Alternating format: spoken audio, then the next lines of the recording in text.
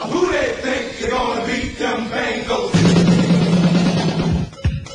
It is the Locked On Bengals podcast with your hosts Joe Goodberry and Jake Lisco. Find us on Twitter at Joe Goodberry and at Jake_NFL. Please like, subscribe, and share as we try to grow this community and pump out daily Bengals content just for you.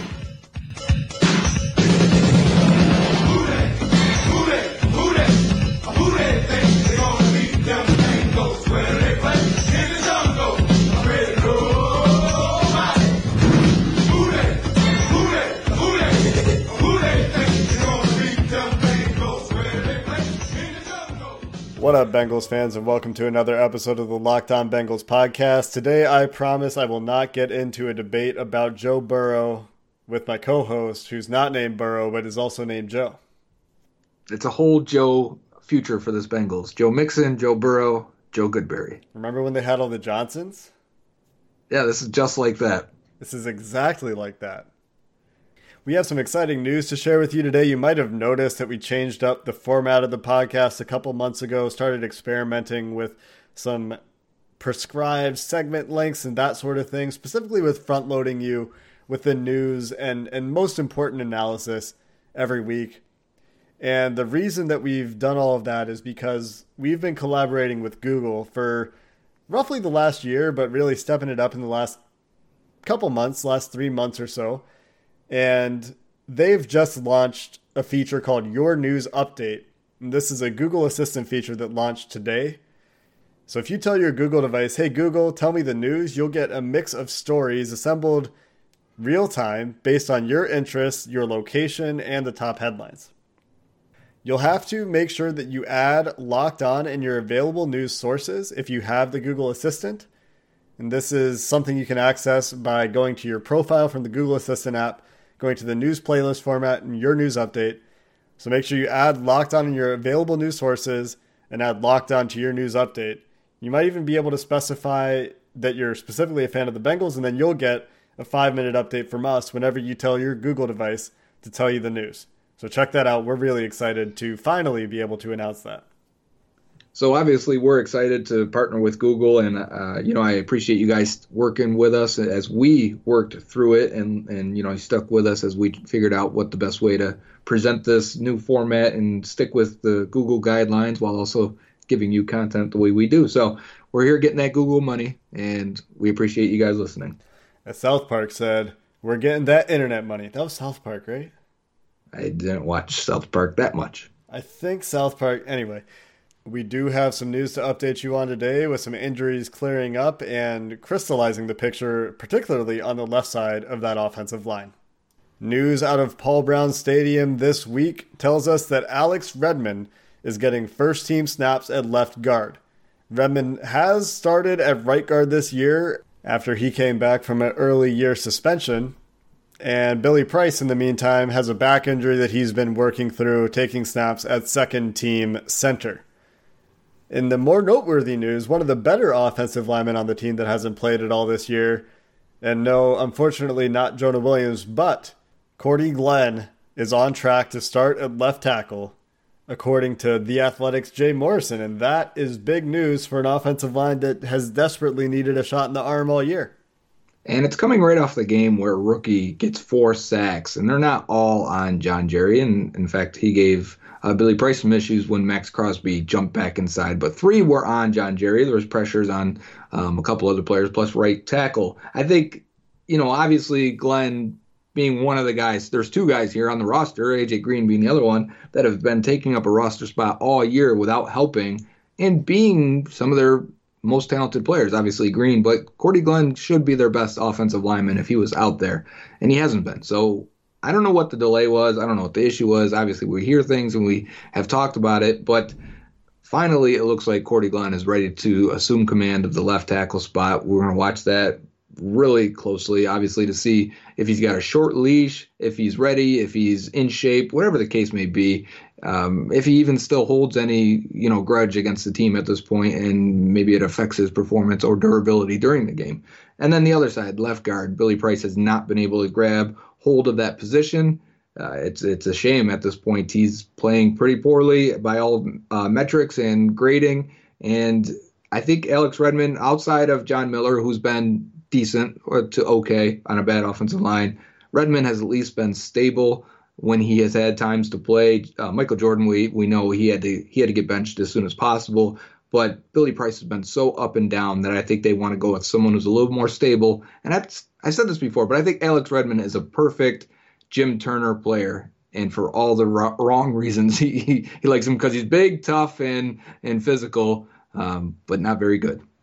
And he's not a fit for what Zach Taylor wants to do in the running game and what they've kind of gotten away from in the running game. So the fact that they switched to a more gap scheme, they're pulling guards a little bit more, that is a better fit for Alex Redmond than the zone, outside zone kind of scheme that they have been running early in the year to no avail. But it's not like Billy Price is particularly good at that either, despite him saying when I talked to him when I went to Paul Brown Stadium in the summer that he felt really good about his reach block, not something that really showed up on tape after that conversation. And in case you weren't excited enough about the return of Cordy Glenn, Darius Phillips returned to practice today and will be the second player for the Bengals to come off the IR return. Phillips is eligible to return on the December 1st game in just 2 weeks against the New York Jets at home in Cincinnati, and John Ross is expected back the next week against the Browns December 8th. But Darius Phillips is a guy that we've talked about on the Locked On Bengals podcast, somebody we're excited to see back and playing for the Bengals, need to see him getting some reps with the first team. And there's no reason to think that he shouldn't just step in down the stretch here in a lost season and just get starts and just see what you have in him, because he was great in the preseason. He's been great in limited snaps, very limited snaps in the regular season. And he also offers quite a bit in the kick return game. That's right. And his injury before, he was a primary kick returner, and his injury opened the door for Brandon Wilson, who looks like maybe the AFC kick returner for the Pro Bowl at this point, averaging 35 yards per return. So some light at the end of that tunnel of him being injured. But yes, I do agree. On defense, I want to see Phillips again, and I want to see him maybe even as a punt returner, because we've pretty much maximized Alex Erickson at that spot. But the only thing that I would say would probably hold him back is Lou Anarumo, because if it's Darius Phillips, he kind of has to replace B.W. Webb as that boundary guy, and I just don't know if that's going to happen. I think B.W. Webb being a veteran, Lou Anarumo being perhaps beholden to the wishes of his head coach and front office, might go to the bench in the interest of just seeing, because they're doing this with other positions on defense. They're seeing what they have in these young guys. They're letting them play because they need to make these assessments if they want to have any shot. And they're going to get one more year, maybe. Not all these coaches are going to get that full one more year, but at most you have to think they're going to get one more year to prove that they can put it together with a roster that's somewhat of their own construction. Right, and that's the thing there. I think knowing who you have on this roster on the back end is something Marvin Lewis took way too long to do, and now the Bengals have already been starting it since Week 8. Let's finish it off when Phillips returns. Attention past, present, and future MyBookie players. During Thanksgiving week, MyBookie is offering a risk-free bet on the Bears-Lions game. I know this is a Bengals podcast, but this is free money. Choose a team against the spread for up to $250, and if you win, congratulations, you've got extra holiday spending money. If you lose, well, congratulations to you as well, because MyBookie will give you all your money back. It's a no-brainer because you literally can't lose. It's no risk, all gravy, Joe. Just log on to mybookie.ag and make your first deposit with promo code LOCKEDON. And MyBookie will match your deposit dollar for dollar to jumpstart your bankroll, and that's on top of the risk-free bet. Let me repeat. That's a guaranteed deposit match and a risk-free bet for Thanksgiving only. So if you're a true football fan, you do not want to let this opportunity pass you by. You simply cannot lose. Go over to mybookie.ag, make your deposit with promo code LOCKEDON for that free deposit match. MyBookie, you play, you win, you get paid. So I openly questioned here, because I was thinking about the two players they're IR recalling. It's John Ross and Darius Phillips, and we've kind of known this for, since they went on IR, number one, but at least the last handful of weeks, we thought really no one else going on IR that you must recall or has an injury that, is going to be able to come back at some point. They misused it on, probably because they didn't know with Cordy Glenn and obviously with AJ Green. Had they have known or had the foresight or not seen the setbacks with Green, then they could have, IR'd him and brought him back. But point being is, when I thought of this, I thought, have the Bengals really been that injured? I know first thing and many things we talk about is injuries when this team is 0-10. But there's no one better to IR recall. There's been no one else to even consider IR recalling than Darius Phillips, and a guy who's played 50 snaps this year and had one nice kick return. Not even 50, Jake. You're shaking your head. Right. It's 24. There's not really 24 snaps on defense, and we're like, oh yeah, Darius Phillips, excited, which I am, but that's kind of crazy when we're talking about this team being so injured. But Jake, I think you brought up a few points when I mentioned this to you earlier. Yeah, there's a couple of things that go into that. One is the way they've managed it, and you just touched on all of that. If they had IR'd Cordy Glenn and AJ Green, and fair point to Zach Taylor, if there's a chance they can get AJ Green back before week 8, you just carry him on the roster the whole time. Fine, whatever.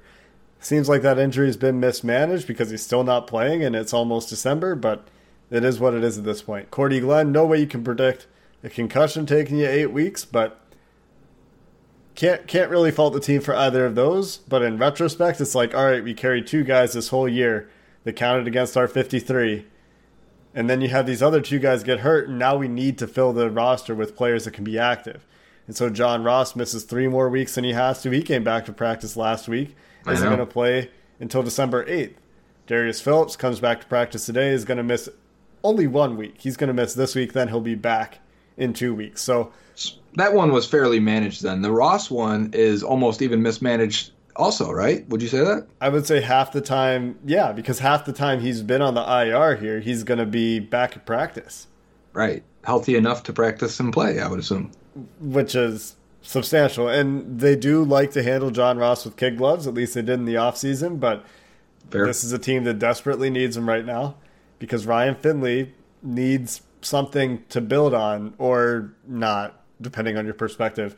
Right. But what the other things I was talking about earlier are the players that have been hurt for the Bengals are just on offense, I think, more significant than maybe any other team in the league just because of the duration and the specific guys that are hurt. So you take away the 2 top receivers for the Bengals essentially all year. John Ross played 4 games. He's played 40% of the games so far. Made really an impact in 2 of them, but he played in 4 of them. AJ Green misses a whole year. Meanwhile, Cordy Glenn misses a whole year. Jonah Williams misses a whole year. So when you're missing those 4 guys right off the top, any injuries after that have a much greater effect. So you miss John Miller for a game when you're already down your 2 best linemen. Well, now you're down your 3 best linemen, and you're already at your 4th option at left tackle, your 3rd option at left guard, and now you're down. It's almost had a multiplied because every team loses their right guard for one game at some point. Everyone's going to miss their left tackle for a couple games if it's Andre Smith or whatever, because that was the situation. But once it's starting to compound, you get to number 5 left guard, number 4 left tackle. Well, then at that point, you don't even have a suitable right guard to replace that guy that's going to inevitably miss a game. And that's the other part too, as you mentioned, Jonah. 2 other big players that missed time, Jonah Williams and Darqueze Dennard, PUP list. So that's, as I'm looking at the IR recall, I'm like, yeah, of course, or else they may have spent it on Darqueze Dennard. Yeah. And I think they managed Jonah Williams' injury perfectly because of what you learned today from the Houston guys about the way PUP works. You can bring him back whenever. Last year, Devontae Foreman comes off the PUP in December 8th. Was it? Something like that. It's late in the year. So to clarify, originally in the CBA, and this was rectified or changed at least in 2017, was the original language was after a certain amount of time, 6 weeks you can bring back a guy from PUP list. After that, you had another 6 weeks to practice him. And if he didn't practice, he just reverted to IR. Apparently, and the Texans guys told me this today because I've been touting that old rule, that was taken out. And it was you can bring back a guy on the PUP list at any time after those 6 weeks. There's no penalty. There's no reverting to IR because that would, I guess I understand why the NFLPA would agree to that because it would only punish a player. So that makes sense. They can activate Jonah at any time. I originally said this Monday he had to practice by. That is not true. And you know what I would really like to see is I would like to see that rule further changed in favor of teams and players to some degree, I think. And that is, if a player is hurt before a preseason game, let them put those guys on the PUP list. And obviously this interests me because of AJ Green's situation. But if you get hurt on day one of training camp, I don't see any reason, like, yeah, it's after training camp starts, but it's before a game has happened. Let those guys go on the PUP list to give teams a little bit of flexibility, maybe limit it, if you want, only Right. 2 guys can do it. Mm-hmm. So make the teams think hard about it. Otherwise they have to IR him or carry him. But, I mean, they're still out until week 6. Right. It's still significant. It's a difference of 2 weeks, and it gives them just flexibility, right? It lets you free up that roster spot right away, and leads you. And again, this is something that I've only become interested in because it impacted the Bengals. Yeah. So to wrap this up, then on this discussion, if you were to rank injuries for the reason they were 0-10, and I don't mean rank players. I mean, let's say the Bengals' decision making, whether that personnel moves or whatever, coaching, talent, and injuries. Where would injuries fall in there? Is that near 1 or 2, or would you say it's probably 3 or 4? It's behind personnel moves for sure, right? Because I think so the too. roster construction is just bad. And that's why you can't overcome injuries, right? Because of some of that roster construction and decision making. Right. So you compare the Bengals to the Chiefs in this regard, right? The Chiefs also had games this year without Tyreek Hill and Sammy Watkins, and they had their top 2 offensive linemen hurt. And yeah, they have Patrick Mahomes. That makes a big difference. But their depth at receiver stepped up. Mecole Hardman, Byron Pringle. I don't even know his name. I tried to pick him up in fantasy one week. But these guys stepped up and made plays, right? Because they established their roster such that even the backups are bringing the same skill set. They're all fast. Everybody at the skill positions in Kansas City is fast, right? And yes, a lot of that is attributable to Patrick Mahomes. But Patrick Mahomes missed a week too. And who's the backup there? Matt Moore. Matt Moore goes in there and is okay. Right. And I know that they have their receivers back at that point, but point being, you compare the Bengals roster to the Chiefs roster. The Chiefs have had similar injuries on offense. They've missed their quarterback for a few games too, if you want to talk about the fact that the Bengals are out there with the backup. And they're a 6-4 team while the Bengals are 0-10. That's a huge difference. So yeah, I think the roster construction is absolutely first, and it's hard for me to say coaching isn't second from what we've heard and just the criticisms that we've had all year, especially on the offensive line.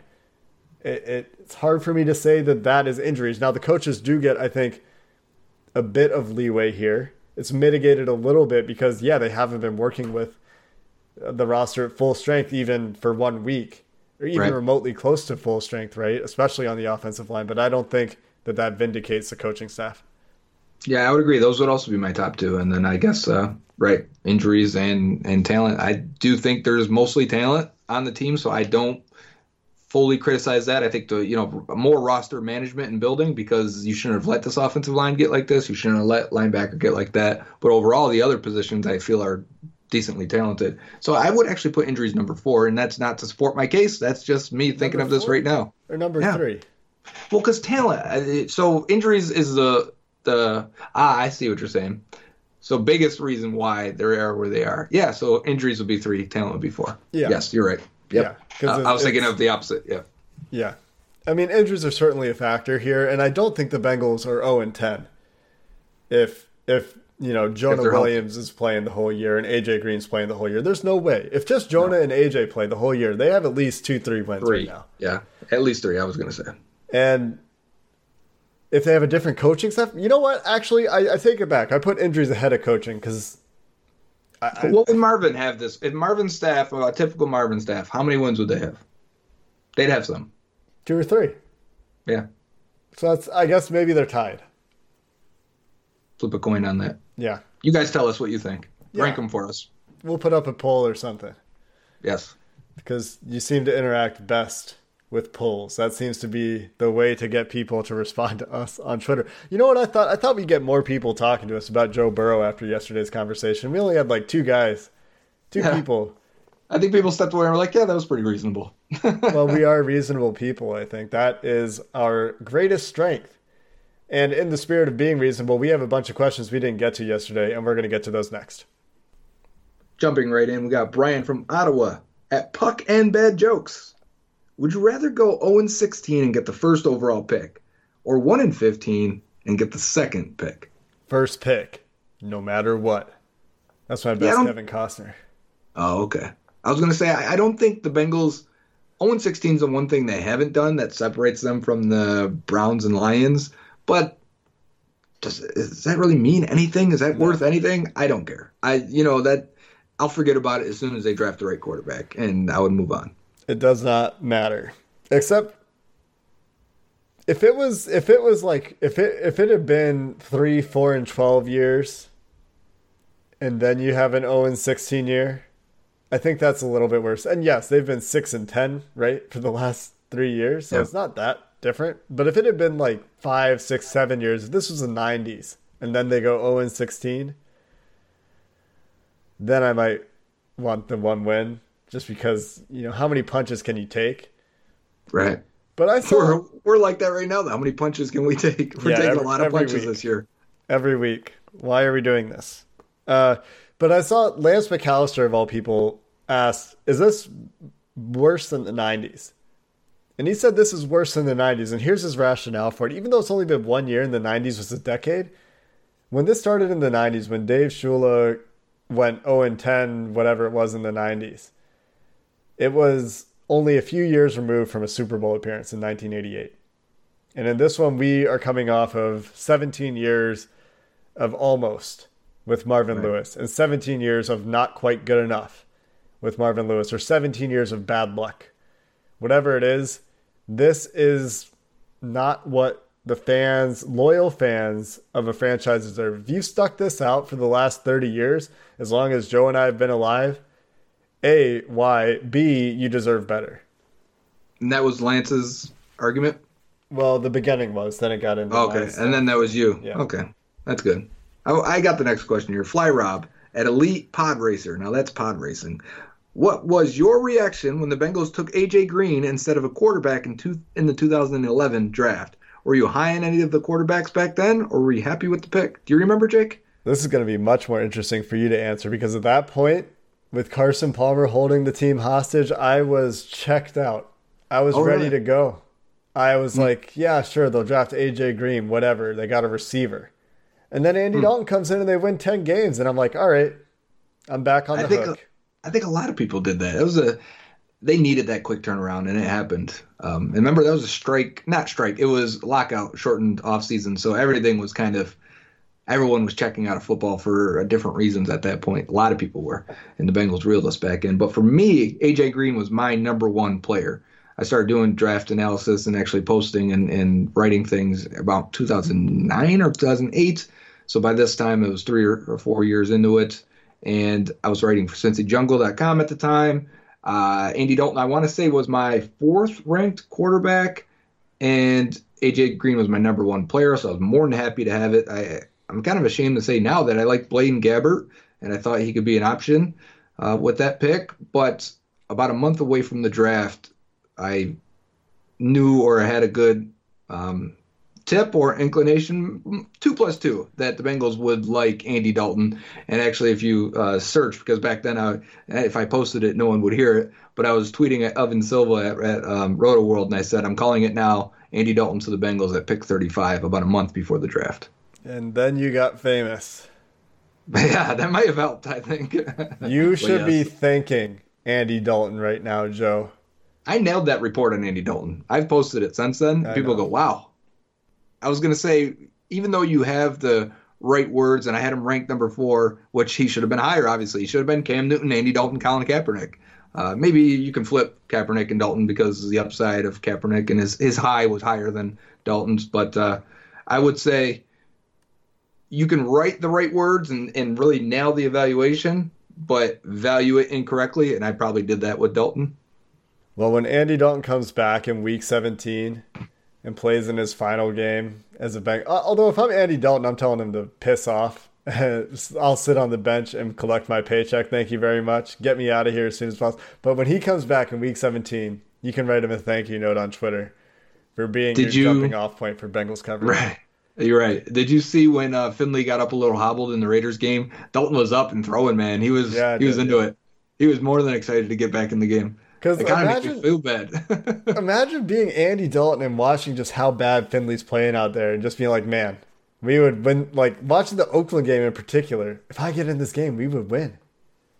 He's definitely thinking that, right? Oh, they would have won, right? Yeah. Well, no question. Well, they win that game with Dalton. Yeah. Next question comes from Jacob Knapp at Explode in Fierro. What? I don't know. He asks, and this one will require some creative thinking. How do you think the organization will look when Mike Brown steps away? What do you think will happen, Joe? I don't know. Obviously, it seems like the Blackburns will take over, largely Katie and Troy, which, based on Troy's public comments, he should never speak again because that only hurts him. and don't forget Mike Brown Jr. Right. So I don't feel great about it, but there's hope. I mean, I kind of, with your discussion with the little one you had with Katie when you were in Paul Brown Stadium, when you went down there, it seemed like she was at least open to the idea of the new age media and, things like what we do and bloggers and writers of that ilk. But, and what's that worth? That's not worth wins, but being open and being more grounded and being younger should help. At the end, it's going to come down to being a first-class organization, and I just don't know if that's the case. She at least understood the internet. That's great. I don't know that Mike is quite there. And I think it's Paul Brown Jr. I think that's the other son. I think it's Paul Brown Jr. What'd you say? Mike Brown Jr. Oh, yeah, it is Paul Brown. Yeah, Paul Brown Jr. Yeah, I met all of them. I met Mike Brown. I didn't meet Troy Blackburn. Maybe he heard my Walmart rant. It was like, you invited those guys here? I'm skipping lunch today, Dad. He hasn't talked since then. It'll be interesting to see if the Blackburns stay involved, right? You would think they would, but a big part of the Bengals right now is, they're not going to sell naming rights to the stadium because it's Mike's dad. Will the Blackburns do it? Will they uphold that legacy? Will they call it Paul Brown Field and sell the rights to the stadium? Kind of thing. Sure. Right? Or Paul Brown Stadium presented by Skyline Chili. Yeah. Or Gold Star in the case of the Bengals, because that is their sponsor. The Reds are sponsored by Skyline. But which, I mean, is probably a problem, right? For get Skyline. That's what the people of Cincinnati like better. And I'm pretty sure I'm right on that one. Anyway, the business practices are what I'm interested in seeing if they modernize. And beyond that, how are they going to change? Are they going to appoint a GM when Mike's not there anymore? Because Katie's not going to be a GM, right? Right. Troy's not going to be a GM. These guys aren't. I don't think so. I don't think any of these next generation folks are the type that think they could be a GM. I think they recognize, and maybe I'm wrong on this, but I want to say they recognize that they are executives, right? I think you're right based on the things we've heard over the last draft and free agencies and even hiring Zach Taylor, how it was, okay, it was the younger generation, or I should say the second generation, the kids, and Duke Tobin leading the search, like as if that's how it would go on a normal team. It would be the owners and the GM, and they'd say, okay, let's go get our guy. And from there, any personnel decisions would mostly include the head coach and the GM, which is de facto Duke Tobin. And you have to wonder if Duke Tobin and Zach Taylor are in such lockstep, is that good? Is Zach Taylor going to figure it out? And a lot of people think Zach Taylor needs more time. He was going to, like you've said on the podcast, Joe, he needed time. He was going to go through growing pains. He can put it together. He's a good coach. And we'll have to wait and see. I just want him to start making some better decisions and stop hiring his friends. And maybe that's something that's going to take time to learn too, right? But the Bengals hire internally too much, and they hire their friends too much. And it comes back to bite them in the ass all the time. And just hire some goddamn scouts when you take over Blackburn family. Just like 8 for sure. Or 9, a normal amount. Mo Egger had a good piece on The Athletic of he just bought the Bengals. This is what he do. And it was good. Because, it was a good one. I think a lot of people would agree. I'm going to move on to the next question, Jake. And it's from John O'Shea. He says, any chance we see Jake Dolegala? Sure. No, I don't. Originally, 2 days ago, I would have said yes, and today I'm gonna say I don't think so, and maybe for a quarter here or there. But after Zach Taylor said he wouldn't commit beyond one more game, he did an interview, I think, with Jeff Hobson the next day, and he said we 8 games might not be enough. It's never enough. But it sounded like in that conversation it was going to be Finley for the rest of the year. Right. Unless something happens. And then maybe, we see Dolagala. But I agree. He's not even active on Sundays, which tells you everything you need to know. He's not even the backup right now. I think he would have to first be the backup of some sort, be active. And that doesn't even seem like it's on the docket. But how are teams so bad at self-scouting? I wish I had an answer at all. I'm not saying that Dolagala is better than Finley, but he might be. And just if he's not getting reps, then I know, what is the but self-scouting? What are they scouting? That makes it hard. Yeah, you got to actually force it sometimes. Yeah. I mean, maybe that's the nature of the quarterback position, right? Like, there's no way to really evaluate outside of just changing your starter. Right, and seeing what you get. Yeah. Yeah, it makes it harder. It's not like you can give Ryan Finley or Dolagala, hey, you've got this drive, go ahead, and we can evaluate it. It's not preseason. You just kind of go with it. Yep. All right, let's do one last question here for fun. Canadian Bengals fan, with this week being a potential win in Washington looking like they could potentially land the first overall pick, my question is Street Fighter or Mortal Kombat for SNES? And if you say Clay Fighters or Killer Instincts, I couldn't get mad. Killer Instinct, sorry, I couldn't get mad. Yeah, I am torn. This is a good debate, Street Fighter, Mortal Kombat. I played both. Obviously, I was a Sega Genesis guy, though. Me too. I did play a little bit of Killer Instinct, never Clay Fighters, but I remember always looking at the cover at Blockbuster. It was like a snowman made out of clay, and he looked all evil. Do you remember that? Yeah, vaguely, but now that I'm looking at it, I think that I also looked at this game in Blockbuster and never played it. Yeah, and I just remember the art was so awesome. But I want to say Mortal Kombat is much cooler. I had more fun with that in terms of the gore, but I probably played Street Fighter more because I felt like it was easier to pick up for me. And like, that's something we have played recently, and we haven't played Mortal Kombat with the kids. I was a button masher at that part of my life, no matter what game it was. But I played Mortal Kombat on Genesis, because I was also a Sega Genesis guy. But on SNES, it was Killer Instinct, because my buddy had an SNES, and he had Killer Instinct, and I really enjoyed Killer Instinct on SNES. But at my house, it was Mortal Kombat on Genesis. I remember Killer Instinct on like the next generation. Was it Sega Saturn and stuff? Maybe even Dreamcast. The first time I played Killer Instinct wasn't for like SNES generation. You know what other game was good? What's that? Rampage. Oh yeah, they made a movie. You mean like Arcade right? Rampage, right? Yeah, but somebody had it for SNES or I don't know. Somebody had it in my neighborhood. That was a fun game. Paperboy, I liked. Never played Paperboy. It's stupid, but it's fun. You know what game I never played that I really want to play? What's that? What was it? Mario RPG, whatever it was called. Paper Mario. No, Mario RPG. Oh, is that what it was called? Like the original one before Paper Mario. Oh, I don't remember that at all. One of the better RPGs I think ever. You know what I've been playing lately? Pokemon Crystal, because I never played Crystal. Yeah, and I have to wait for. Yeah, I was gonna have to say we gotta wait for a Switch for Christmas. Yeah. But so in the meantime, I had the itch, and I've been playing that with the kids. Man, I really want a Switch. It's just so expensive. You're talking $600 startup, $700-ish startup just for the system and the controllers in Canadian dollars. I know it's cheaper in American dollars.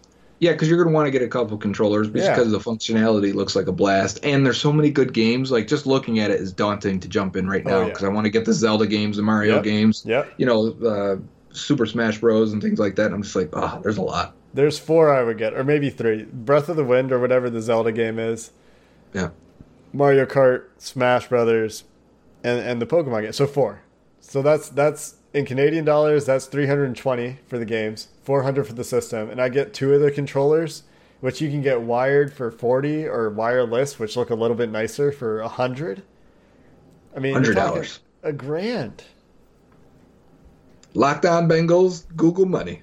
Yeah, get us some more Google money. We'll talk to you guys on Sunday after the Bengals play the Steelers.